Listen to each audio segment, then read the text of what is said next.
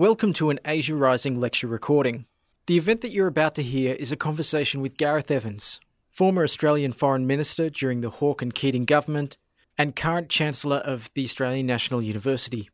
He's in conversation with Professor Nick Bisley, Executive Director of Trobe Asia, at the Melbourne launch of his book Incorrigible Optimist, and he spoke about his career in politics, the rise of China in the current world, and his views on the current Australian political climate.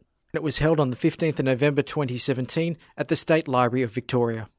What I aim to do in this first part of this evening's event is to sort of talk through some of the issues in the book, and particularly to go back to the time when Gareth was Foreign Minister and talk a little bit about the challenges of foreign policy making as a bit of both a reflection on what's in the book and a bit of a taster as to what you might get were you to purchase it, but also I think as a sort of step into the contemporary and to see how things, where there are lines of similarity and how things have changed over the time since Gareth was Foreign Minister. And also the book is very revealing, and certainly his time as Foreign Minister takes us back to a time in world politics of considerably greater optimism than we have today. And it was a time actually when I was having my first sort of glimmers of university engagement with this stuff and made the fateful decision, I use that term loosely, to follow the academic study of international politics because of this sense of transformation and change. And so I think there's a lot there that's worth unpacking, and then we'll get to the contemporary, but also leave plenty of time for you to pitch questions at Gareth. But I want to start with the question, with the issue of making foreign policy from an Australian point of view and your experiences as Foreign Minister. And there's an interesting point in the book where Des Ball, the late great ANU strategic studies scholar, I think one of Australia's greatest ever contributors to international relations, said to you after a speech you gave at the ANU where you were attempting to sort of lay out the intellectual groundwork of being Foreign Minister. You said, all very well, when are you going to say something interesting? And I think that the point that you're getting at is that you felt the need to develop what you describe in the book as a kind of model for the conduct of Australian foreign policy with which you felt intellectually comfortable. What was that model? Well, it was a hell of an exciting time to be alive as Foreign Minister. So I begin the first chapter about foreign policy saying, bliss was at that dawn to be alive, and to be Foreign Minister was very heaven. The end of the Cold War, the opening up of a new sense of possibility about international relations generally. And there was a great temptation just to sort of, as Stephen Laycock, said, jump upon your horse and gallop madly off in all directions. And foreign policy making and foreign policy conduct is always a slightly or significantly reactive business. I mean, as Harold Macmillan once said, what were his biggest challenges in government? And he famously replied, events, dear boy, events. And there is that sense of just coping with the next thing that's coming at you. But what I wanted to do, and what I tried to do in my first months as Foreign Minister, was put this new environment we found ourselves in into some sort of shape in my own mind, and to get the best out of it in terms of Australia making a really significant impact in the wider world, and in the process advancing our own interests, because that's what foreign policy is all about. So rather than leaping into big statements about the future of the alliance relationship or what we ought to do about emerging trends in Asia and so on and so forth, and saying something about Japan or whoever, I thought it was important to articulate an approach to foreign policy making which did in fact guide me through the whole 8 years I was in the job. And basically the starting point was national interest, but a wider view of what constitutes the national interest than has been normal in Australian foreign policy. The traditional way of thinking about national interests is in terms of geopolitical strategic interests, security interests on the one hand, and economic prosperity, trade and investment type interests on the other. And leaving to a sort of miscellaneous grab bag category all those other things that international relations has increasingly been about.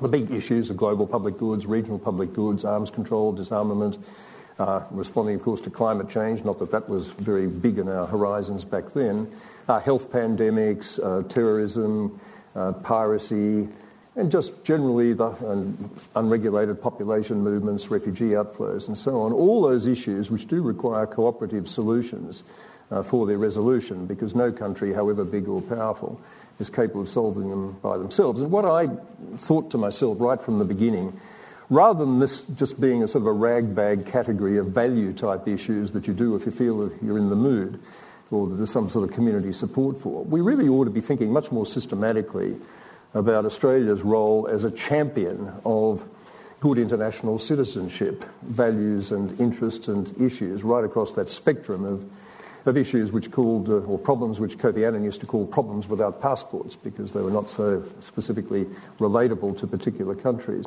So what I did was right from the beginning say that there were three categories of Australian interest. Traditional security interest, yes. Traditional economic interest, yes. But also our interest in being seen to be a good international citizen, by which I meant being seen to be the kind of country that actively exerts itself to try and advance through cooperative strategies of coalition building with like-minded countries and so on, solutions to some of those big, outstanding, difficult problems, including conflict resolution with Cambodia and so on being, I guess, a good example of what we were able to do multilaterally. So with that framework, you then look at what your capabilities are against those interests, and you identify the sort of priorities that justify the expenditure of resources, energy, and stamina. And basically that's what we tried to do.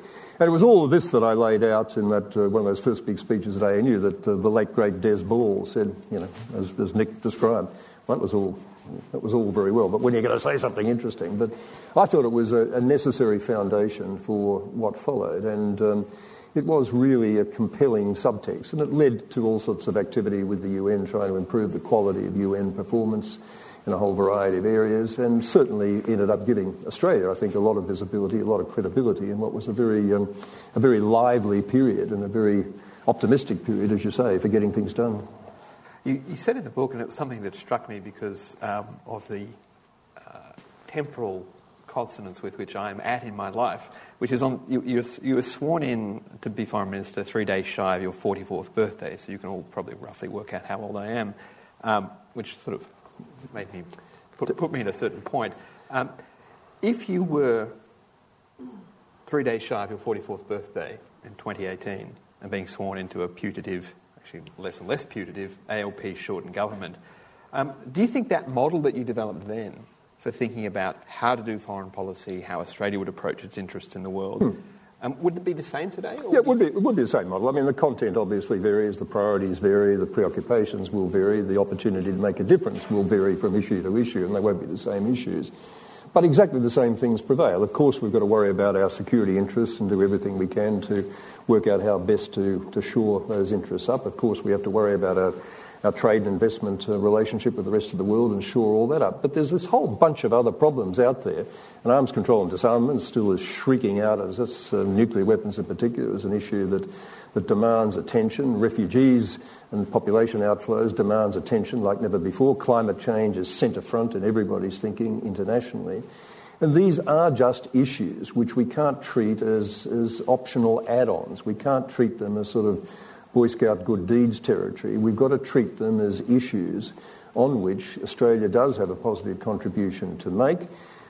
It's like all public goods issues, there's no one-to-one relationship between the effort and resources expended and the return. The returns vary depending on where you are around the world.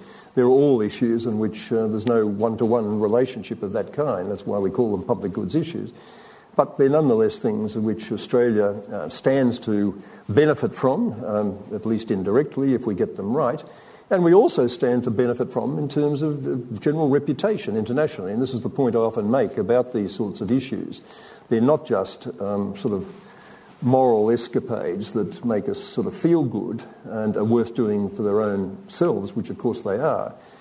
They are actions and strategies and forms of engagement which do give you quite hard-headed returns in terms of reciprocity when you're chasing a vote for something or chasing support for some particular policy which resonates a lot with you, like, for example, refugee movements now, but other countries don't care quite so much about because it doesn't affect them so much.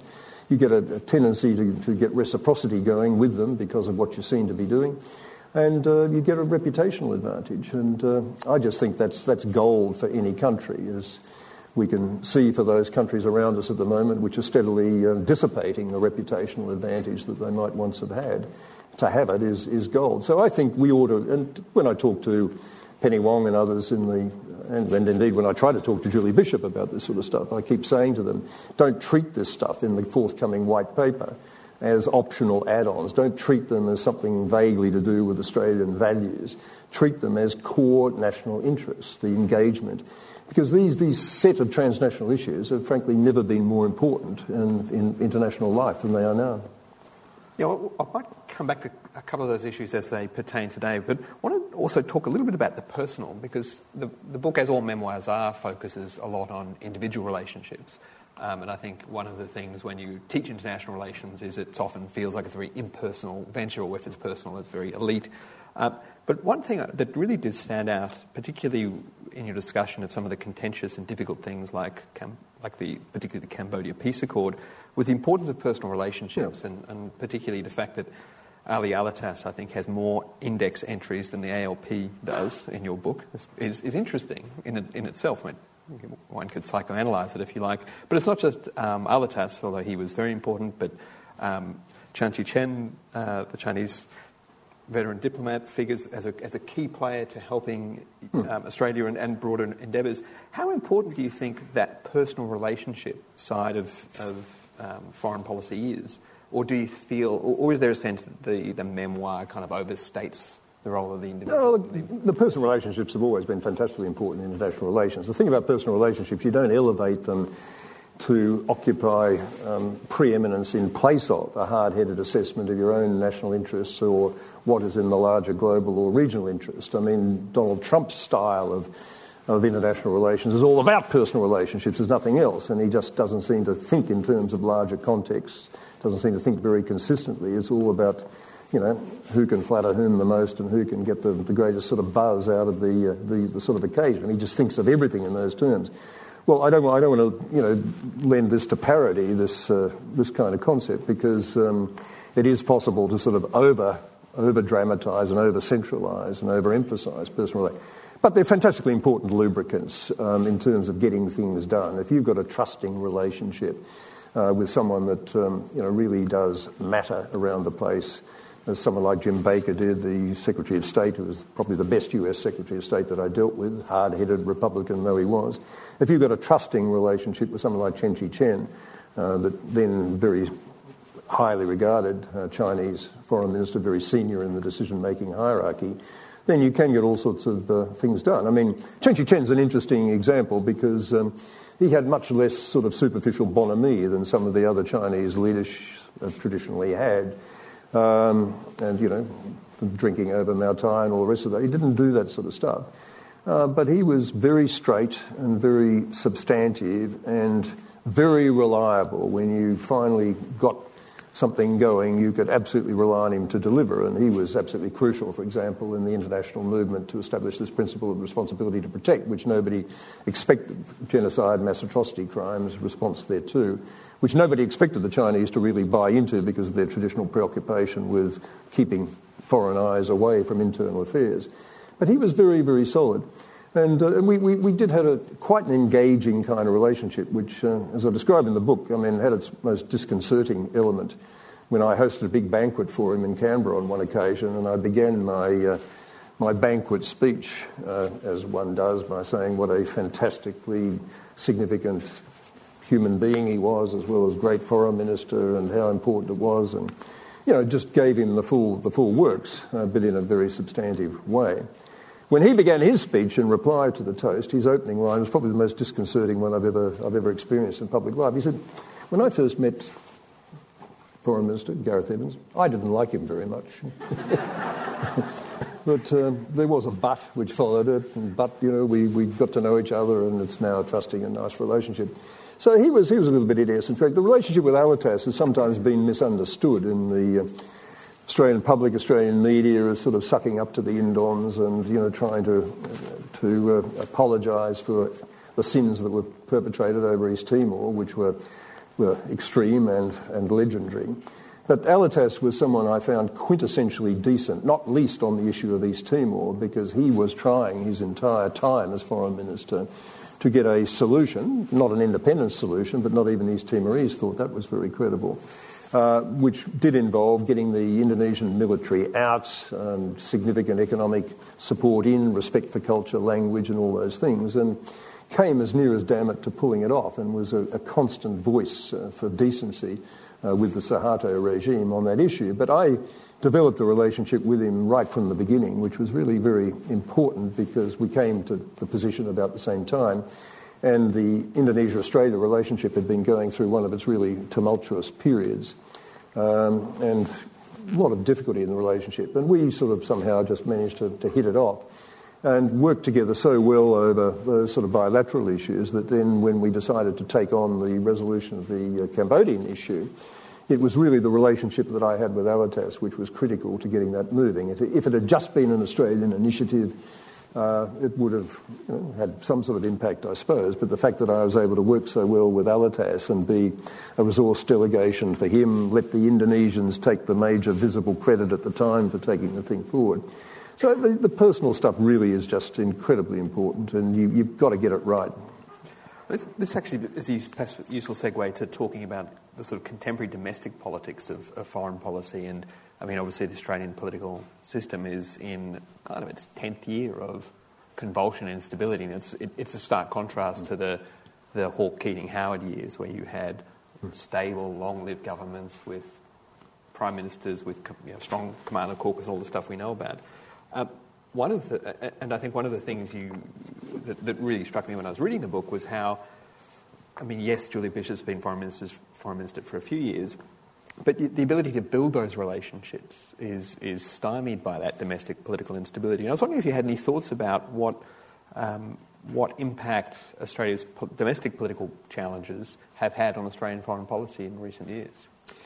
I don't think Julie Bishop's been inhibited in developing good personal relations with her counterparts all around the world. She's actually a very good transactional foreign minister, just as Julia Gillard was a very good transactional prime minister in terms of her capacity to not only master and internalise a brief, but to deal with the people she meets in a way that's friendly, relaxed, and sort of essentially Australian in its quality. And I've got no criticism at all about the way in which President Foreign Minister has handled her job. In that sense, what I do criticise is the absence of any particular proactive brief on any of the big issues that matter. We've been, coming along in the rear on everything from climate change to obviously the treatment of the refugee issues, which has been shame on all your houses, both sides of Australian politics. We've been hopelessly behind the eight ball on the nuclear arms control disarmament issue, which is, should be centre front in most people's thinking. And, the aid policy expenditure has gone through the floor. And I think it's those things that are affecting, the conduct and the credibility of our foreign relations much more than any interpersonal relations. And I suppose that can be traced back very directly to, the party in power, the government in power, which is just not very interested in this sort of stuff, not inherently interested in it, but also totally preoccupied by the domestic circus and simply not devoting the resources and energy to articulating a decent Australian position on these issues. Yeah, and there's another strand of thought which argues that part of it's also a function of what sometimes is described as a kind of presidentialisation of Australian politics, but particularly of foreign policy, because I think, from my view, from 96 onwards, Australian foreign policy becomes really the purview of the PMs and the PMO. Well, it's perfectly true that, Alexander Downer's one mission in life was to not move more than a quarter millimetre from John Howard on anything. I think if Alexander had been left to his own devices and his own instincts, I know from talking to him in those early years, when I used to talk to him a fair bit, and also later on when he used to visit me in Brussels, his own instincts were reasonably internationalist, were reasonably creative, and certainly much more focused on Asia, the region, and not the caricature Anglosphere stuff that we saw in those early Howard years.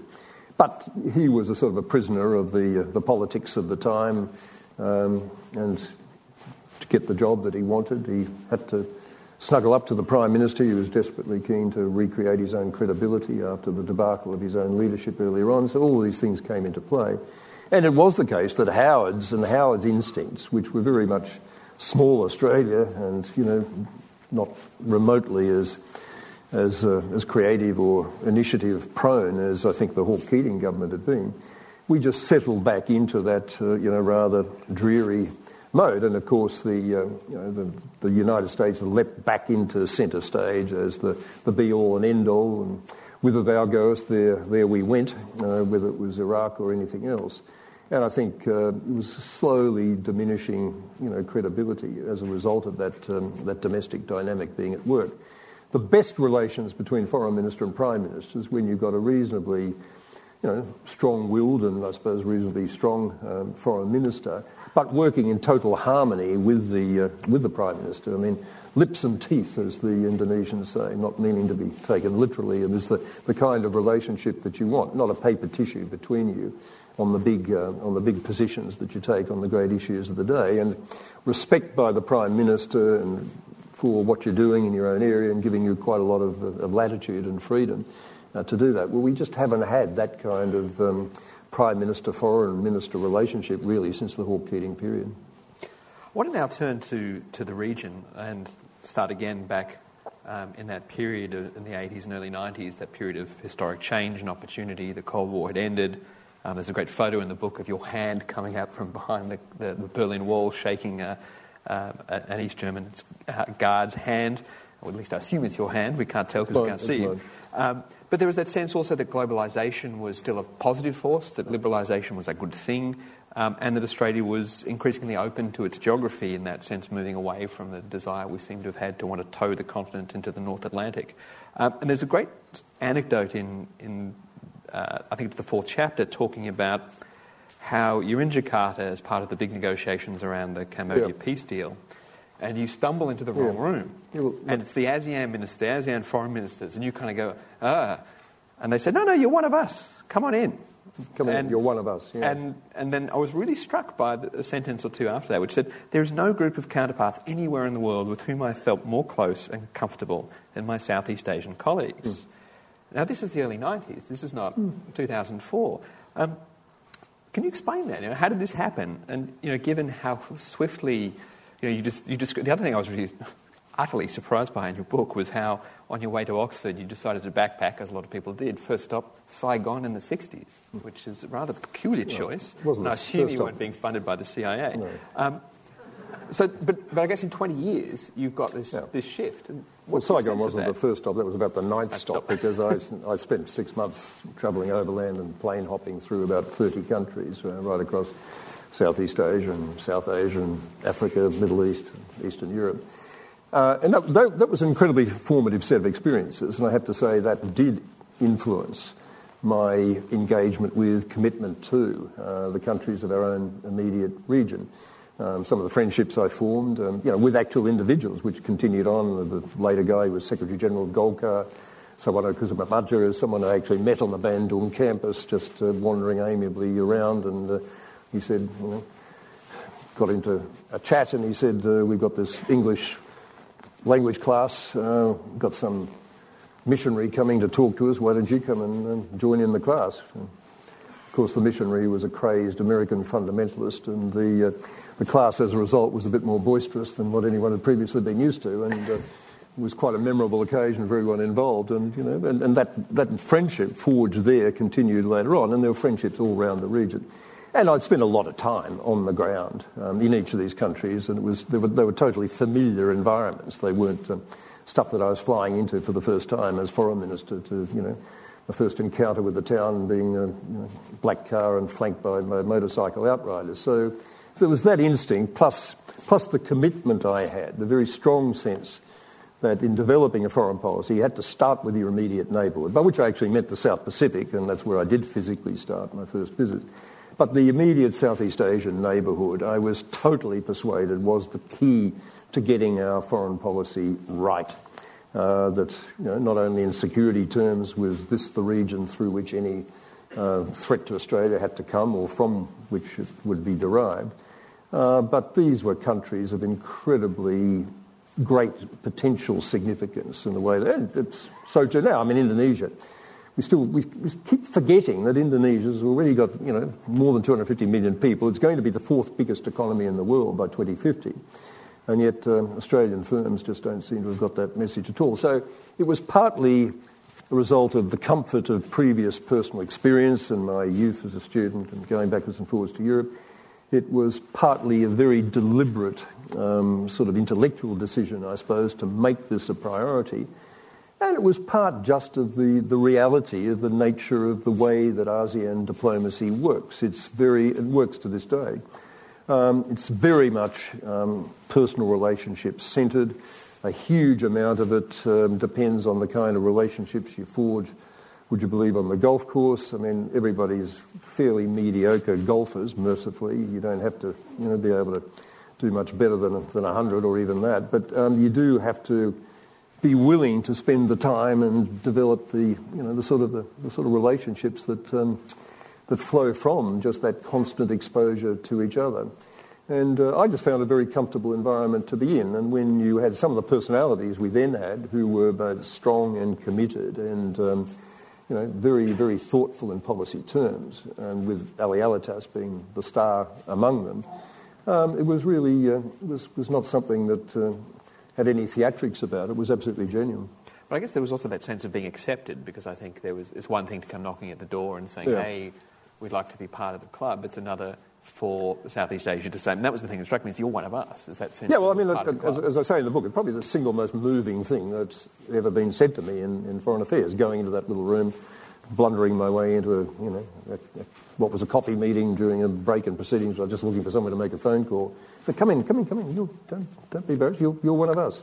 And that was nice. And I can't quite imagine anyone saying that now. But then ASEAN's changed. I mean, it's a hell of a lot more fragile at the moment than it's been for a long time. And state of democracy, state of human rights, and state of collective will to do serious security things together, and it's probably a more difficult environment for anyone now to try to recreate those relationships. It was smaller. There was 6 at that stage. It wasn't 10. You didn't have the harder players. But there's the phrase you also use in the book describing Australia as the kind of odd man in the region. Australia is the odd man in Asia. Do you think that's? I mean, clearly that's the case now. But do you think Australia is becoming more instinctively and intuitively part of the region? Well, that was Dick Walcott's phrase, not mine, although I cheerfully pinched it. Australia is the odd man in Asia. We're still, I think,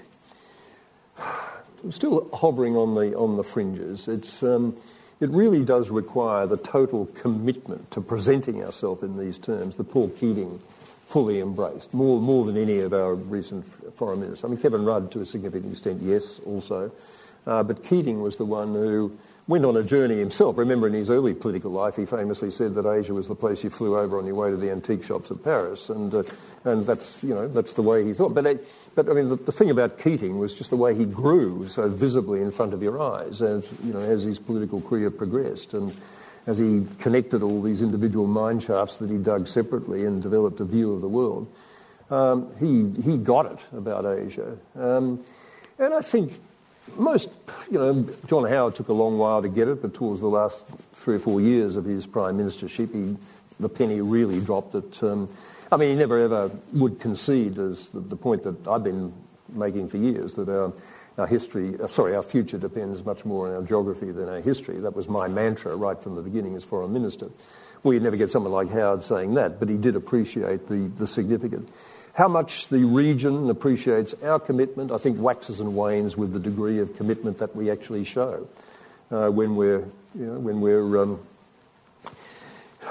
joining up with other Asians doing Asian things, like supporting the Chinese AIIB, the Asian Investment Bank, and not following the American instruction, effectively, not to have anything to do with this ugly piece of Chinese institutional aggrandizement.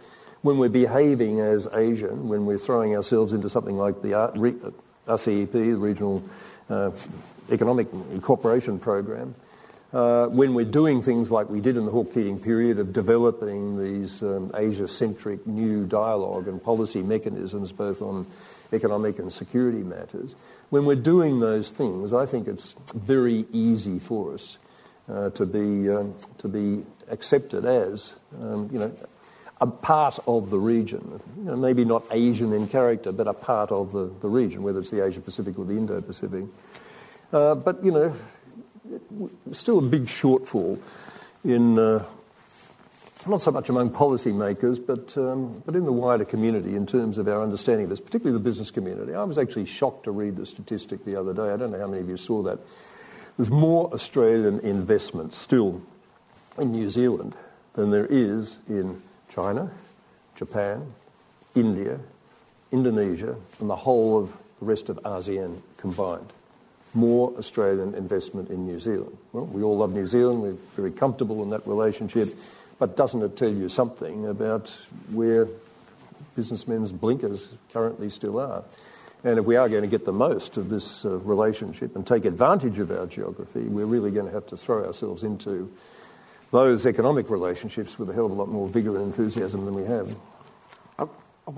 Before we get to China, there's one thing that really that I wanted to press you on a little bit, because it's on the cover of the book. Kofi Annan describes you as one of the world's great internationalists. And I would not contest that claim, but I was struck by the slightly dated feel of that term, that someone is an internationalist. What's your sense of internationalism as an idea, and particularly as an idea that guided policy? Because I think if you look at your time in the foreign ministry, and particularly as your time at Crisis Group, and internationalism, I think, suffuses your view of the world and what can be done in it. And yet there's a feeling... I was just wondering where you feel it's at now. But it's not just me. It's suffused the whole government's view of what we're doing. I mean, the whole trick about the Hawke-Keating period is that we did have a coherent policy narrative that had three legs. That had, yes, all the dry economic stuff, competitive and productivity-focused and open trading-focused, pro-globalisation dimension, yes. Secondly, it had a very, very important social dimension, compassionate, compensatory, very warm, very moist, making absolutely sure that all the dry economic stuff didn't wreak havoc with people's lives and that you did have all these other social wage and other mechanisms. But the third leg was liberal internationalist foreign policy. Not just trade policy, not just feeding into the globalisation narrative and the open society narrative, but because we genuinely saw this country as flourishing, thriving, free-flowing, open international environment. We genuinely saw a big range, and I've already talked about this, a big range of policy problems as only capable of resolution through genuine multilateral internationalist action and a mindset, and not just thinking you could do stuff with bilateral relations with the great and powerful Washington or whatever. It's a mindset that I think was intensely relevant for that whole period, and it governed the way in which policy was done. But it's a mindset which is still totally relevant today. I don't think anybody begins to understate the scale of the international problems which are out there, which still exist. I'm not going to list them again, which do demand such cooperative action. I don't think anybody... I mean, yes, there's been a bit of a backlash against economic globalisation, but the bigger backlash and the bigger policy problem is not globalisation but digitalisation. It's the technology that's gone with that. That's where the real anxiety is being generated about the future of work and the next generation's jobs. And I think, you've got to still keep making the case for open economies as benefiting everybody, but that's the internationalist storyline is still a good one, and it's still one that I think is perfectly capable of resonating with the wider community, provided it's a storyline that's told as part of a coherent philosophical narrative and not just a function of being seen to be more interested in what happens out there than what happens here. And I guess that's one of the noticeable differences now from then, which is there's a shortage of leadership and a shortage of advocacy about it. And there's that line from your preface, which is fairly stark. It says, the environment for good public policy making, both internationally and domestically, is as desolate as I can ever remember. Now, let's leave the domestic side, put the domestic to one side. From an international policy point of view, why do you think that is? Is it that globalisation and the concerns about it? Is it about the return of geopolitics and insecurity that states have? Why do you think that the international public policy realm is so grim?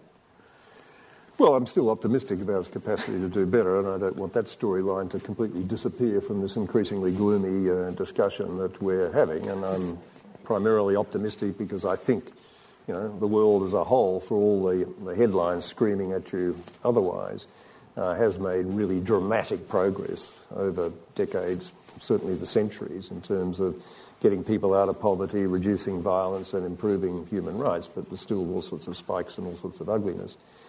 Sorry, the question was? Well, I mean, yeah, I think there was about 5 questions. I know.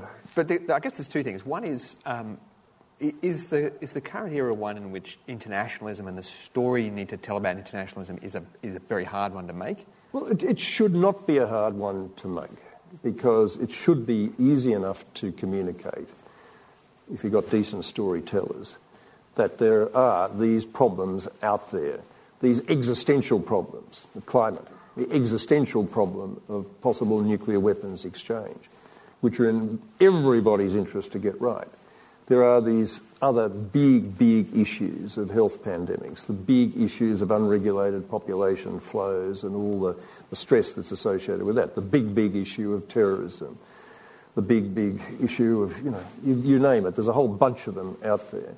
And these problems are really only capable of resolution by cooperative international action and through the much maligned United Nations and all the rest of it. And I think, when you start telling these stories and telling them effectively, it does resonate. The fact that it's difficult to tell the stories is more a function of, I think, the preoccupations of domestic politics, the combination of economic anxiety, security anxiety, post 9/11, cultural anxiety, which has got all mixed up with the security and the economic anxiety, the traditional fear of the other, and if it's wearing sort of Muslim clothing, it's got that much more resonance for particular people who feel stressed for other reasons. So all of these things do sort of combine, and they tend to create an inward-looking kind of political dynamic which makes it less attractive to policymakers to think that they can contest that by talking international talk. But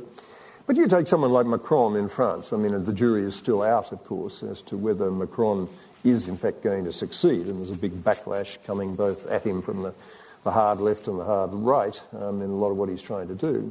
But he cut straight through the middle on all of this by a policy agenda which was extraordinarily, to me, reminiscent of the three-legged Australian agenda that I described, of the Hawke-Keating government, which in turn was reminiscent of the Blair Third Way agenda before he lost his own way in Iraq.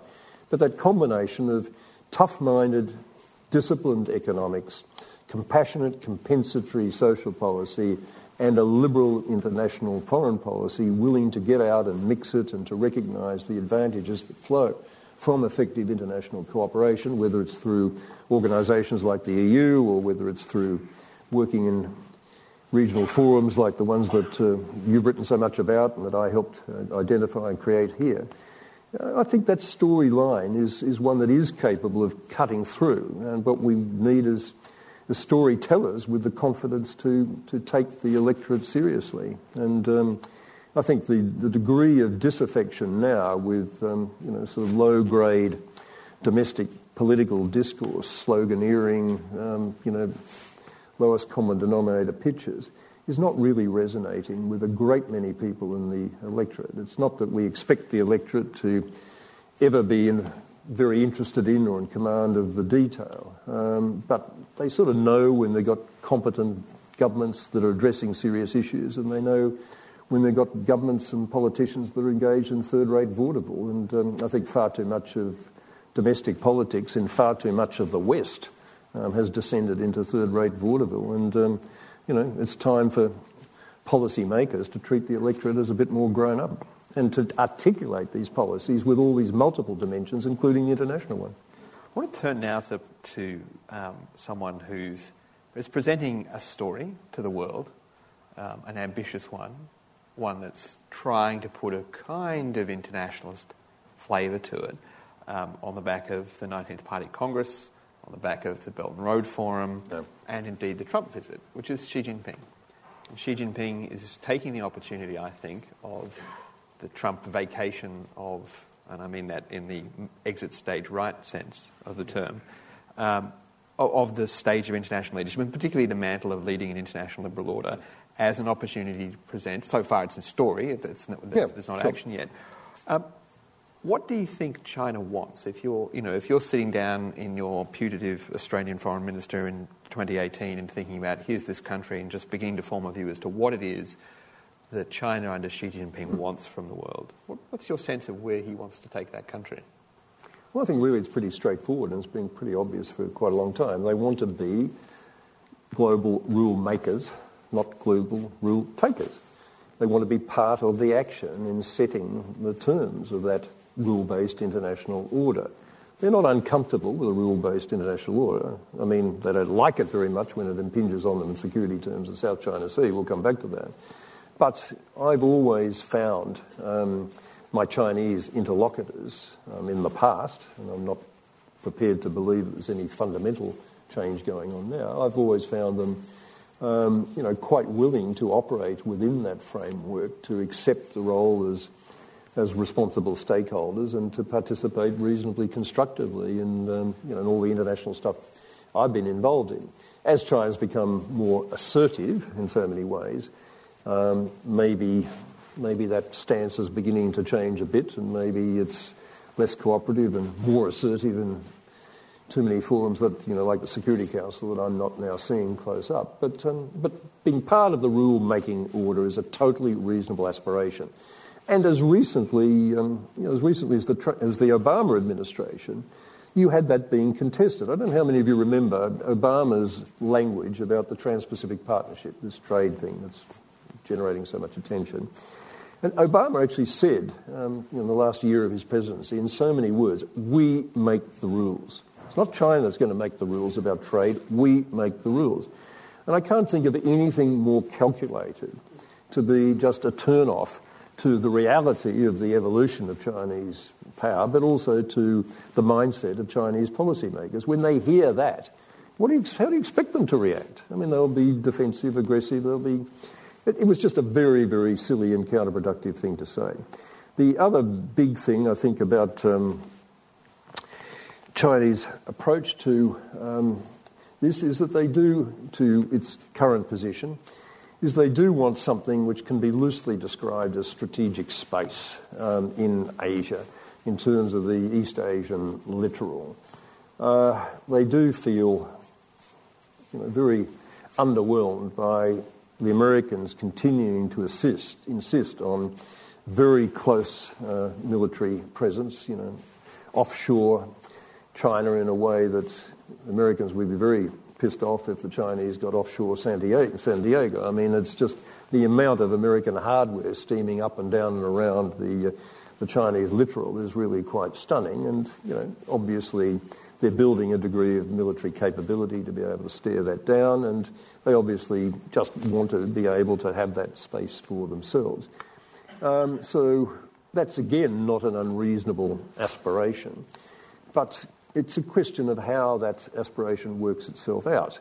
And I don't think it should be a matter of the rest of us just taking all these manifestations of Chinese assertiveness at face value. And in particular, I think we're entitled to engage in a fair degree of pushback, and it's very important that we all engage in pushback when you get to things like the South China Sea, which is manifestly an example of China not being prepared to listen to the rules as determined by an international tribunal, the rule-based order, claiming sovereignty where sovereignty manifestly can't exist under international law over these little reefs, building military installations on them in manifest breach of international law, and trying to stare down anyone who wants to challenge those breaches of international law by, for example, sailing naval ships within 12 nautical miles of these non-sovereign entities.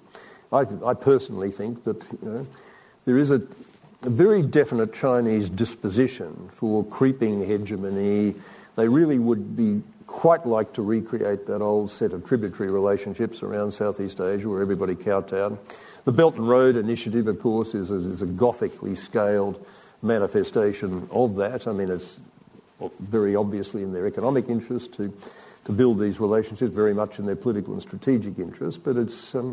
and a lot of this is perfectly defensible and will add an awful lot of economic and hopefully security value to the way that neglected part of the world operates in the future. But And all of it, is up to a point reasonable, but only up to a point. And I think we, just as we should never have been a patsy for overreach by the Americans in the exercise of their enthusiastic power, nor should we be patsies in our response to the Chinese. But we should be understanding of what they're trying to do, and I think what Xi Jinping is doing is just a manifestation of what I described. Obviously, he's been a little bit cynical about the way he's leapt into to fill the gap which has been so spectacularly left by Trump's abdication of leadership on all these issues.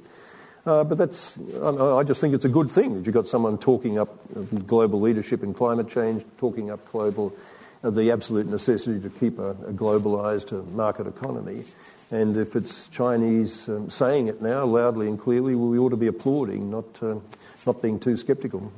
There's a question, I guess, of, from an Australian point of view, I think there's a tendency to sort of look at a region that seems to be beholden to kind of great power rivalry, and it's the US and China, and we just kind of have to sit there, and we're either with the Yanks or we're kind of shifting out of their orbit and into China's orbit. And yet I think that understates the extent to which countries around the region can shape what China does and influence. And I think perhaps we don't seem to have thought through what it is that middle powers, the term you embrace, can do to shape the preferences and behaviour of a country of China's stature.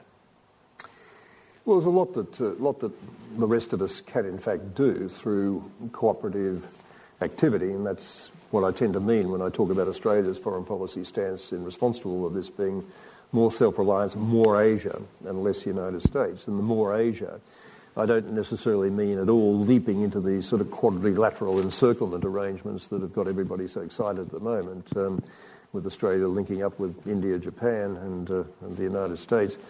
I think that's got its own set of worries, but Australia developing and forging much stronger working relationships with, if not the whole of ASEAN in its present fragile and disaggregated mood, but certainly with Indonesia, certainly with Vietnam, certainly with Singapore. We used to say Malaysia, but Malaysia's in such a mess now in terms of the quality of its governance, you have to be cautious about that. But these are all countries who are significant players in terms of their military and economic resources, and with whom it would make a huge amount of sense to make common cause. And of course with India. How many times have we tried to get this relationship with India moving? And it's engraved on my soul. I made no progress at all. We're doing a lot better now than we used to, but India's potentially huge.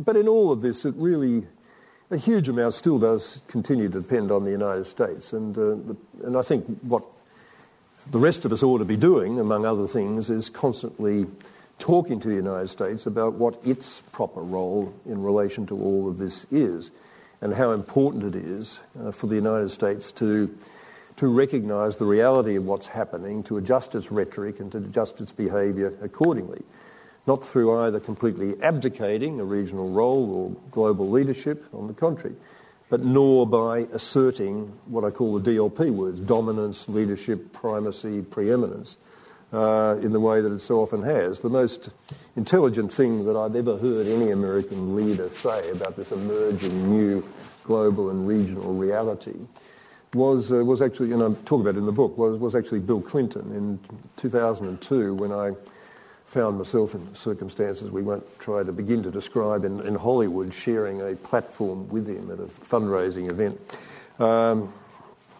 in which I heard Clinton say to this private audience, and he never ever said it publicly in anything like as stark a terms as this, and I've often quoted it. What he said was, he said, America's got two choices about the way in which we use this great and unrivaled military and economic power that we have. Choice number one is to use that huge power that we have to try to stay top dog on the global block in perpetuity. Choice number two is to use that great and unrivaled military and economic power to create a world in which we are comfortable living when we are no longer top dog on the global block. I thought that was just pitch perfect in recognising the inevitability of Chinese or whatever challenges to American total global supremacy, recognising that the American moment through the 90s post-war was just a moment. It wasn't destined to last forever. And what was critical was to try to create an international order, a global environment in which everyone could live comfortably and cooperatively. You don't find that language ever being used publicly to this day by American leaders. The brightest, the smartest of them use that kind of language or have that sort of mindset all the time. No question about that. But they just regard it as something you can't talk to the American public about, to concede that America could be anything other, ever, than number one. And I think that's just nonsensical, and it's very, very important for Australia, our voice, to be used in a way which reinforces the better instincts of the American policymakers and not the worst. And that story that you tell has the ultimate accolade of being, A, recounted by Henry Kissinger, but crucially credited to you. And No, that wasn't that story. Wasn't that one? No. I'm sure it was that one. I'm confusing the accolade that goes in the book. The other not good enough. Well, it's a great story, but no, Henry wasn't very interested in that one. He likes the idea of American primacy in perpetuity. I think that's a story that Henry Kissinger liked, is one about my meeting with Yitzhak Rabin in Israel about 3 months before he was assassinated, when I was telling him with my usual chutzpah as foreign minister what he ought to be doing to fix the Palestinian problem. And I broke off halfway through my little riff. I said, but of course I'm preaching to the converted. Starts, and he sits up, little half smile. He said, "You're preaching to the committed, not the converted." And I thought that was pitch perfect, absolutely pitch perfect. He was a Judea Samaria liquid sort of a guy. He was never going to be enthusiastic, but he knew exactly what had to be done to fix the Palestinian Middle East problem and to guarantee Israel's security in perpetuity, which of course is why he was killed by an Israeli extremist 3 months later. Well, Henry did like that story, did put it in his book. You'll find it in the footnote, page whatever it is, in the 3rd volume of Diplomacy. And he attributed it to me, which is deeply, deeply unusual, and I'm indebted accordingly. Having completely screwed up the telling of that story. But the key point is Kissinger is the ultimate plagiarist, and for him to cite anyone is a remarkable achievement, and probably one of the greatest testimonies to Gareth's impact in the study of world politics. Well, we have until 7:30, so we've got time for plenty of questions and discussion. Yep. Gareth has painted a fantastic picture. There's plenty. I've had my hour chucking questions at him, so please, if you could raise your hand, if you could keep your questions, A, questions, and B, short, and too broadly the topic we're here, but feel free to go reasonably widely. Can we have the light? Can you lift the light up just a little bit? It's a little in the room. Can you let us see you? Yeah, there we go. Perfect. That's much better, thank you. Perfect. Okay, right here in the front. There's a couple of mics that'll come round. And there's a mic, yeah. Okay, so your comment about Australian investment in New Zealand being more than in Asia, would that be the banks? Is that what's that? Would that be the banks? Does that include the banks? Yeah, I'm just wondering what that investment would be in New Zealand. I can only think of our major banks, like ANZ or... Look, I haven't seen it disaggregated, but I think it's across all sectors. I mean, it's agriculture, it's to the extent that there's any manufacturing going on, but it's certainly financial services, certainly banking services, yeah. It is a surprising statistic. Yeah, well, I can give you my theory on this, but I won't bore you because you're not here to hear it. But a lot of it's retail, a lot of it's Frank Lowy. But the top 10 Australian FDIs to OECD countries, Australian FDI is extremely risk averse. I think it's a function of the Australian domestic business culture, but that's another day. All right, Ian at the front here. So shopping malls, I didn't know that was a big part of it. Yeah, okay, there we go. Sorry. Thank you. I'm curious to know... Sorry, Ian, just wait for the microphone. Thank you, Gareth. I'm curious to know, when you finished in Canberra, why you opted to join the International Crisis Group as distinct from the UN, where I presume a position could have awaited you. A very minor, low-key, at that time, international NGO. Well, it didn't remain a low-key international NGO. No, I mean, the short answer is I didn't have your class. I couldn't get into the UN system in any sort of senior position. And I was actually told a number of times what the reason for that was. Too much colour and movement. I had too many views about things. I sort of wanted to do stuff. and you don't get those big jobs in the UN system wanting to do stuff. You get good jobs in the UN system and other executive positions and roles lower down, as you've demonstrated during your career. But no, I ran at one stage for UN High Commissioner for Refugees, the job that Guterres got, and Guterres was probably a much better appointment than I would have been. I ran for UNESCO at one stage, which was a bit implausible given the limitations of my French, but nonetheless it was a plausible candidature. But each time, the reputation for wanting to actually do stuff and to be reasonably outspoken was regarded as a bit of a no-no. Anyway, that's my story and I'm sticking to it. Okay, at the back, Chris Roach. Yeah, thanks. Thanks for that. Chris Roach from the Institute for Human Security and Social Change at the Trobe.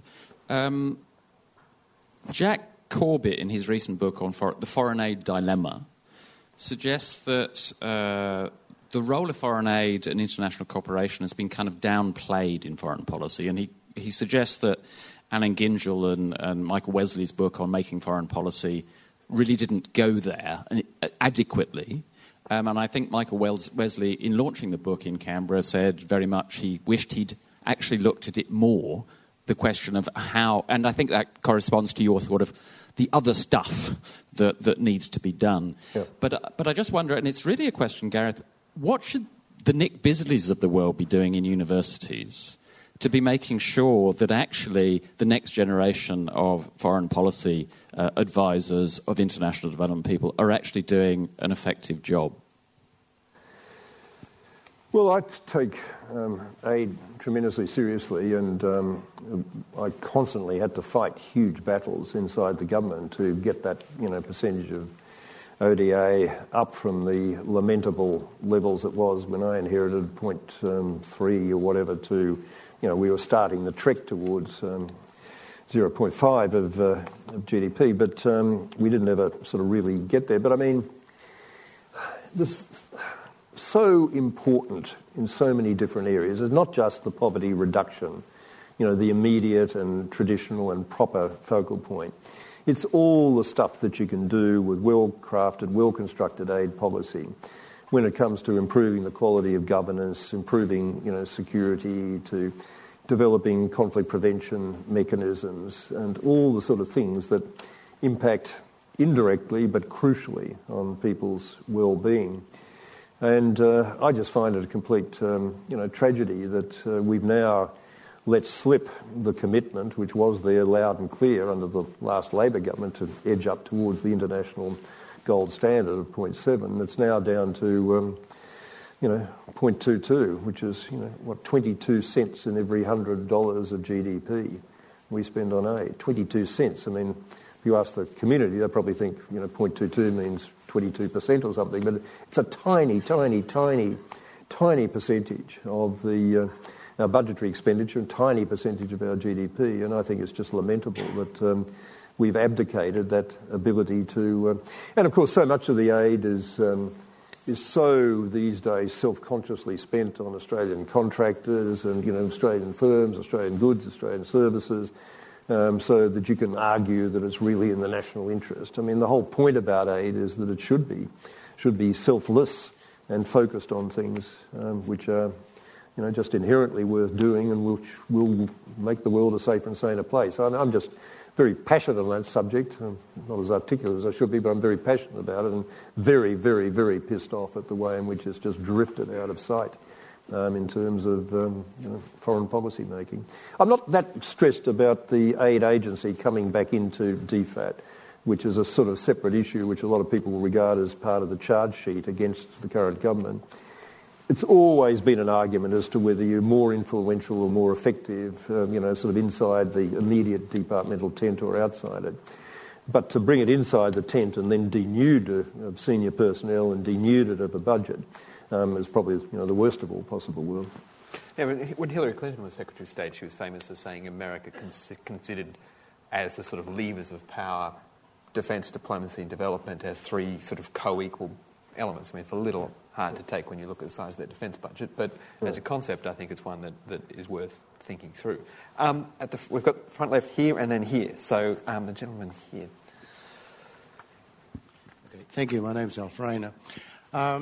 Look, you described ASEAN as fragile. I can only agree that it is. It hasn't been particularly effective. I'm just wondering, particularly in view of the fact that there are many countries, members of ASEAN, that are experiencing particular difficulties, e.g. Burma, Thailand, the Philippines, and so on.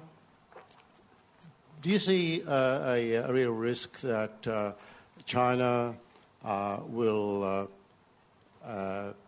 overpower or effectively take over what is ASEAN? That's one part of my question. The other part is, do you see ASEAN ever actually being able to recover sufficiently to begin to deal with its own internal problems?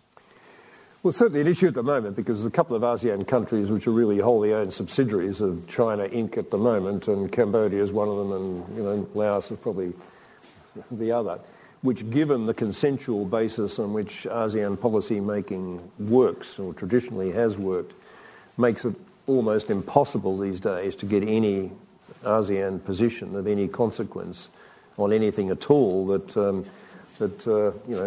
is a response, an effective response to this Chinese hegemonic creep that we've been talking about, and that's particularly the case, of course, on the South China Sea issues, where this code of conduct, which have been talked about as ASEAN's contribution to stabilising has become steadily more denuded of any content at all under that Chinese pressure. So it's a very important issue for ASEAN. Cooler and wiser heads, of whom there are still many within the ASEAN system, are deeply troubled about it. They're looking for various process solutions, minilateralism they call it, or reduced reliance on the consensus principle in order to get stuff done, but getting there will be very tricky. Everything really, I think, depends on Indonesian leadership. That's absolutely crucial. And at the moment, that hasn't gone missing completely, but is not there with anything like the strength that I would like to see. I mean, Jokowi is very much an internally focused Indonesian leader. The foreign ministry doesn't have anything like the visibility or strength or leadership drive that it had under Alatas, of course, but also very recently under Martin Natalegawa, who is a highly intelligent, highly focused, foreign minister. Singaporeans are always, pretty crucial to getting things done, but at the end of the day, they are the size they are, and the clout they have as a consequence is fairly minimal. It's always depended on a core group of, like-minded countries within ASEAN to sort of drive the rest. And now, Thailand's gone missing with its autocracy. Philippines which was never a strong voice, but it was usually a voice for decency on human rights, democracy issues, has now gone completely AWOL with Duterte. Vietnam is a hope for the future, but Vietnam has got still this, lingering attachment to, Communist Party leadership with all the traditional limitations of, effectiveness and responsiveness and sensitivity associated with that. So it's a real problem for ASEAN, and ASEAN, like the European Union, and maybe even more obviously than the European Union, has been a superb conflict prevention mechanism. Its very existence since its creation. People have just forgotten the extent to which year after year after year there were multiple conflicts, cross-border conflicts going on within those Southeast Asian countries. So let's get too pessimistic about it, because I don't think there's any mood to walk away from that. And I think there are still plenty of counter pressures that are applicable when there's any kind of a dispute starts to bubble up between ASEAN members. The collective will to deal with that, to defuse it, is still pretty strong, but it's still punching way, way below its weight. And letting something like the Rohingya issue just go in Myanmar is really pretty disgraceful. I think it was always a difficult call to let to bring Myanmar in. And one of the things I was most vociferous about in my foreign policy days was trying to persuade ASEAN not to let Myanmar in until they became an effective democracy, because they'd lose all leverage if they gave that away. Well, we thought we were getting there with Suu Kyi, but that's proved to be a bit of a busted flush, I'm afraid. So it's a real problem in ASEAN at the moment, but there's still enough voices that I see and hear within ASEAN that are conscious of the absolute critical need to get this act together and for Indonesia to play that role, that I'm not totally pessimistic. Yeah, and I'll just echo that. And I guess the point I'd make is that in a region in which great power conflict is increasingly dominant, the value of ASEAN to its members goes up.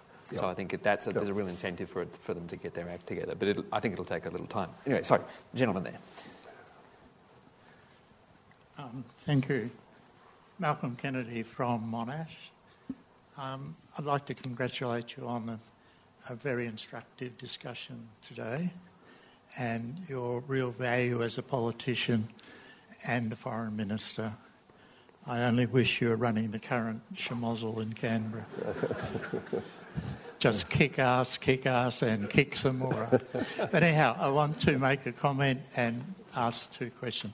The first comment is I agree entirely with the pushback in the South China Sea, but I also think there could be far better and more sophisticated engagement with the Chinese over the whole issue of that area.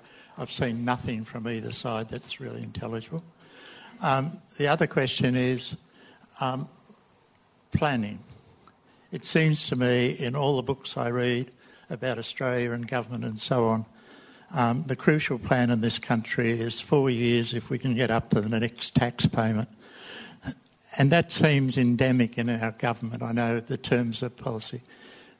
How would you see longer-term planning in most of the ministries in Canberra? We have a perfectly good model, which I read every 5 years, which is produced by China. A hell of a lot of good stuff isn't in there, but anyhow. Well, would you like to comment on the need for longer-term planning in all our ministries and especially those that engage international relations? Neo-Stalinism for Canberra.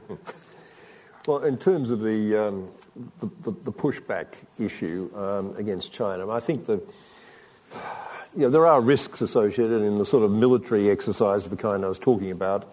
And, one of the time-honoured things we learnt to worry about is small tactical incidents sort of escalating out of control, and you've got to be very careful about doing anything provocative. But my judgment about that is that China is so keen to avoid anything in the nature of a major conflict in the region that cooler heads would unquestionably prevail in that kind of situation.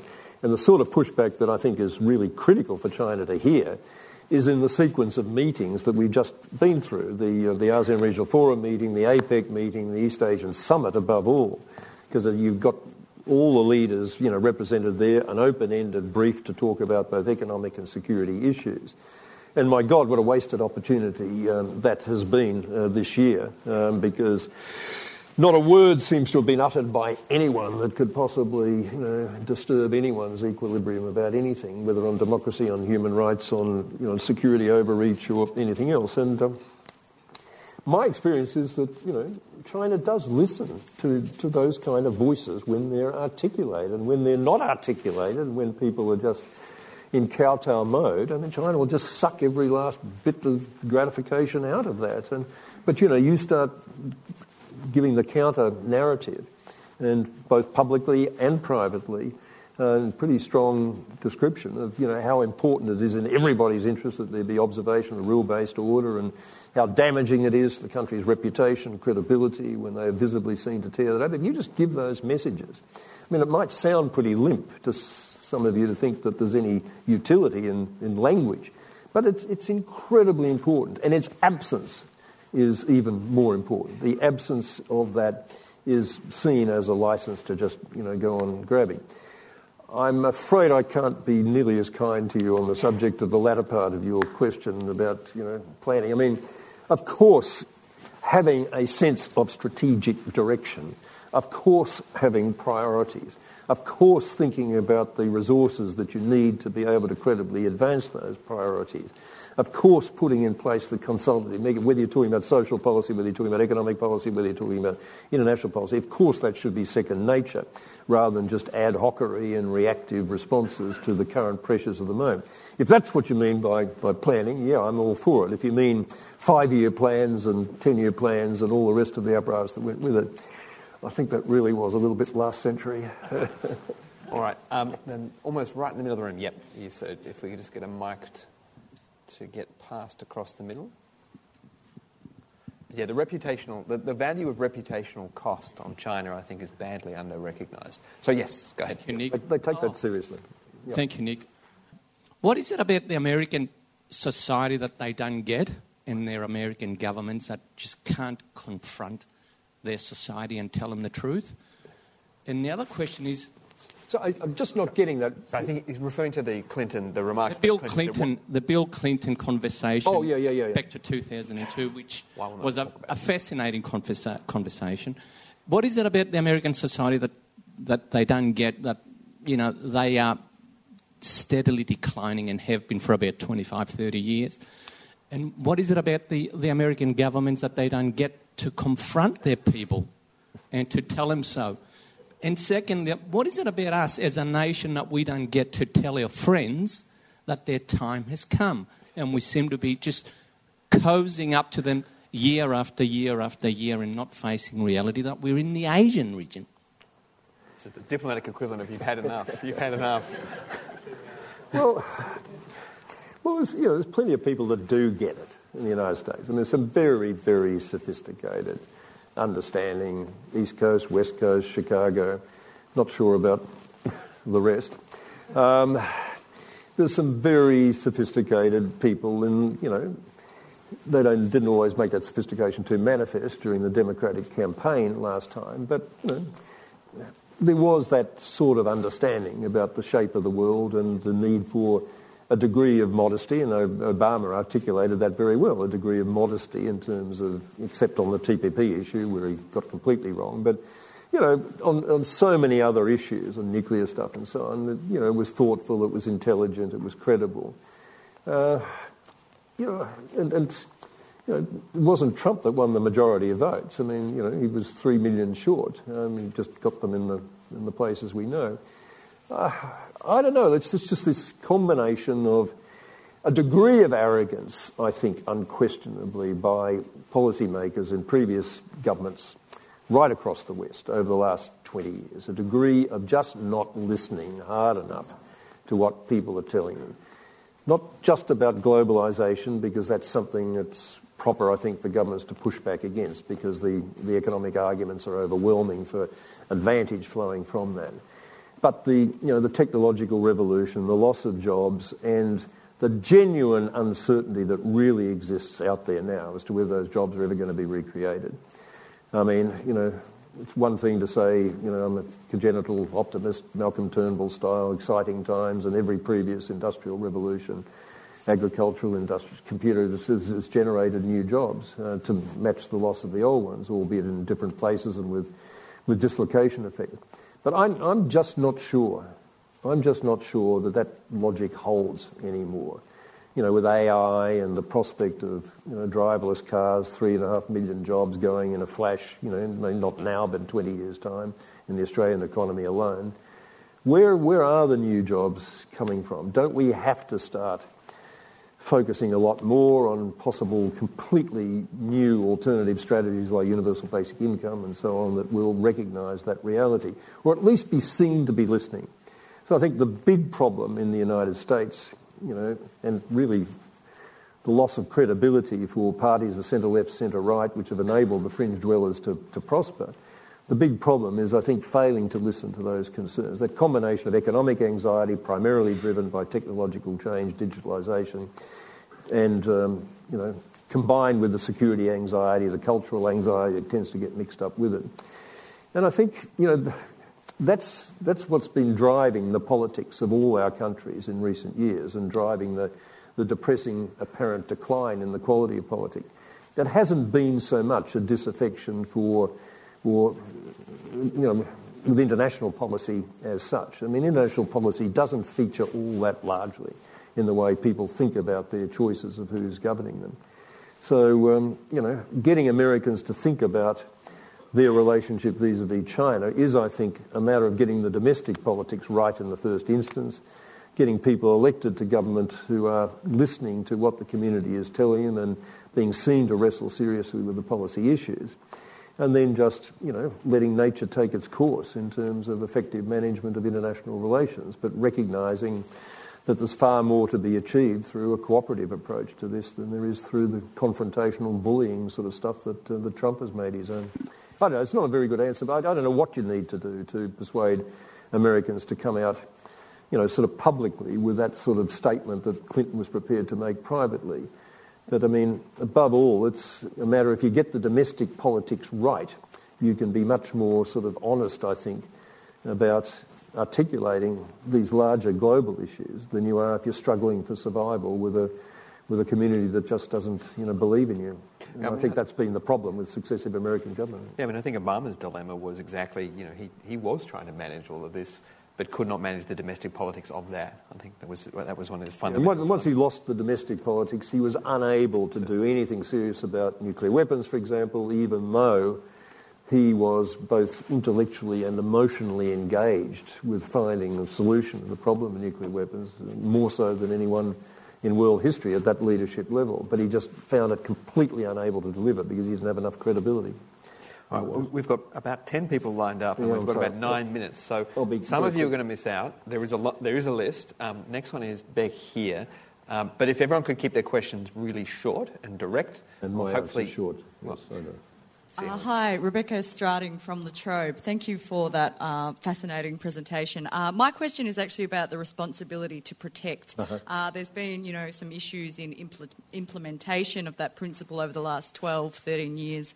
But I'm actually curious to know about how you think the future of the responsibility to protect, what that will look like, particularly considering, the contestative normative order that comes around due to changing, balance of power dynamics. Well, I've got a whole chapter on this in the book. And responsibility to protect is, which I won't burden you with now, but I mean, the responsibility to protect is basically this idea, which we got the whole UN to sign up to in 2005, that mass atrocity crimes, genocide, other major crimes against humanity, are not just a sovereign country's own business, they're everybody's business.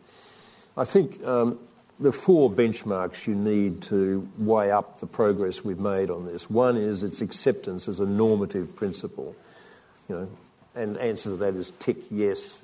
Everybody now pays lip service to this principle in a way they weren't a decade or more ago, and that's an advance. Secondly, its impact as an institutional catalyst. Has it changed the way in which militaries organise themselves for potential interventions, if it ever comes to that, to stop genocide? Yes, it has.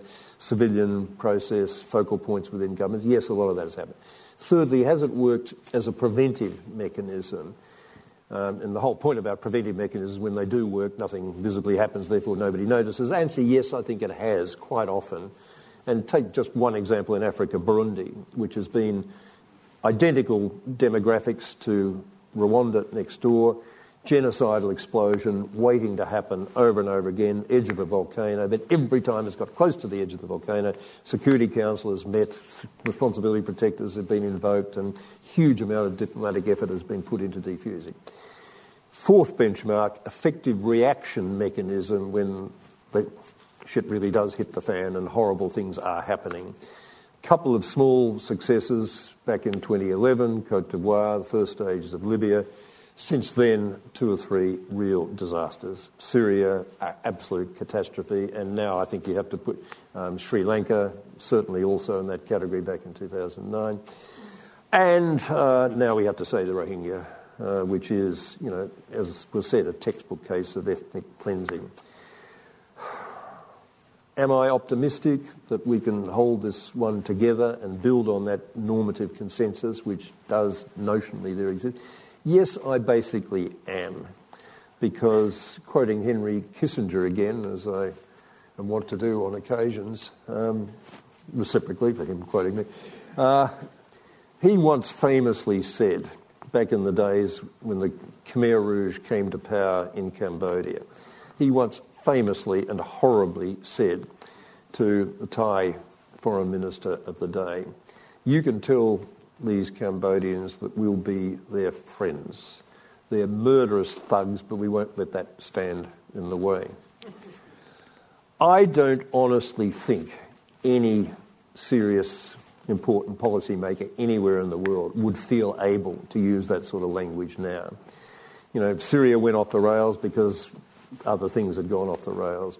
The Rohingya thing has gone off the rails because people have been able to point, as the Sri Lankans did, to a terrorist group causing havoc, and it's got mixed up with those sorts of security issues, and the Suu Kyi legacy of emotional approbation still sort of lingers. People can't quite believe that she's as the disaster that she in fact has been on this issue, and has always been, frankly, to my knowledge, on issues of minority and Muslim concern. But I do think the principle of responsibility has a tenacious hold now on international consciousness, and as such there's plenty on which to build. And China's been not bad on this stuff. It's an important point to make.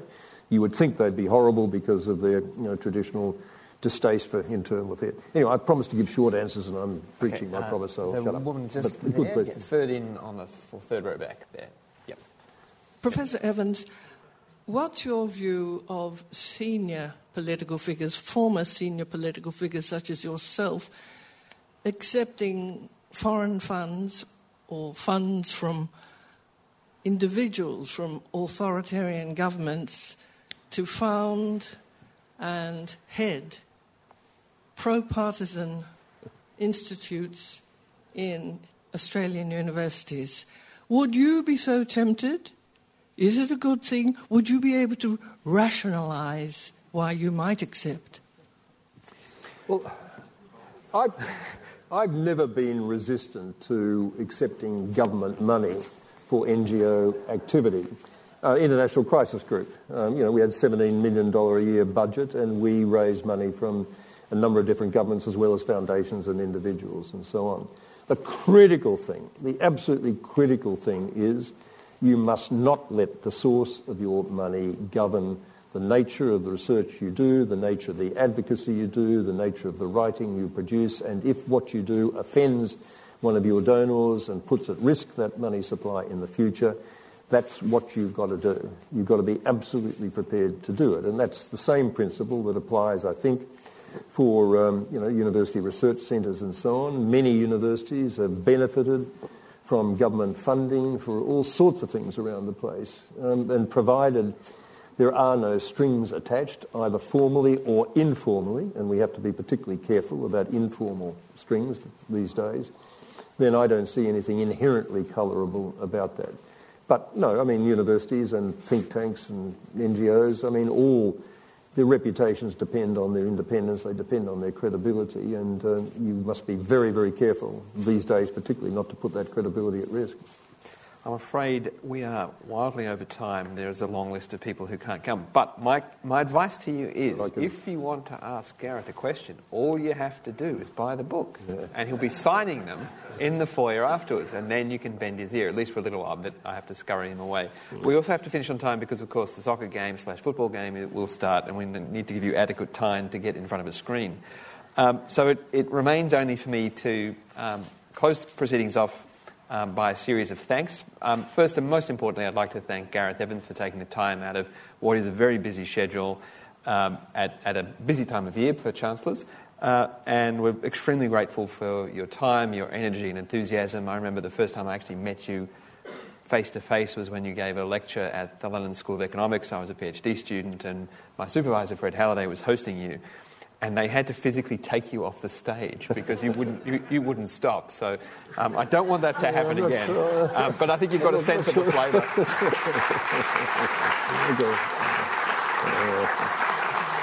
You have a real sense of Gareth's experience and flavour and energy. I'd like a bit of a backhand of that one. But no, it was not. I remember thinking, when's he going to stop? Come on, move on. There we go. I would like to thank my team, the Trobe Asia, who are always steadfast supporters of everything we do and make make my job extraordinarily easy, make me look a lot better than I deserve to. Always great to be here at the State Library of Victoria. We hold many events here, and they're an absolute pleasure to work with. If you're ever looking to hold events in the city, we cannot recommend them enough. Finally, I'd like to thank you all for taking the time to spend your evening with us on an evening when there's plenty of other things attracting your attention.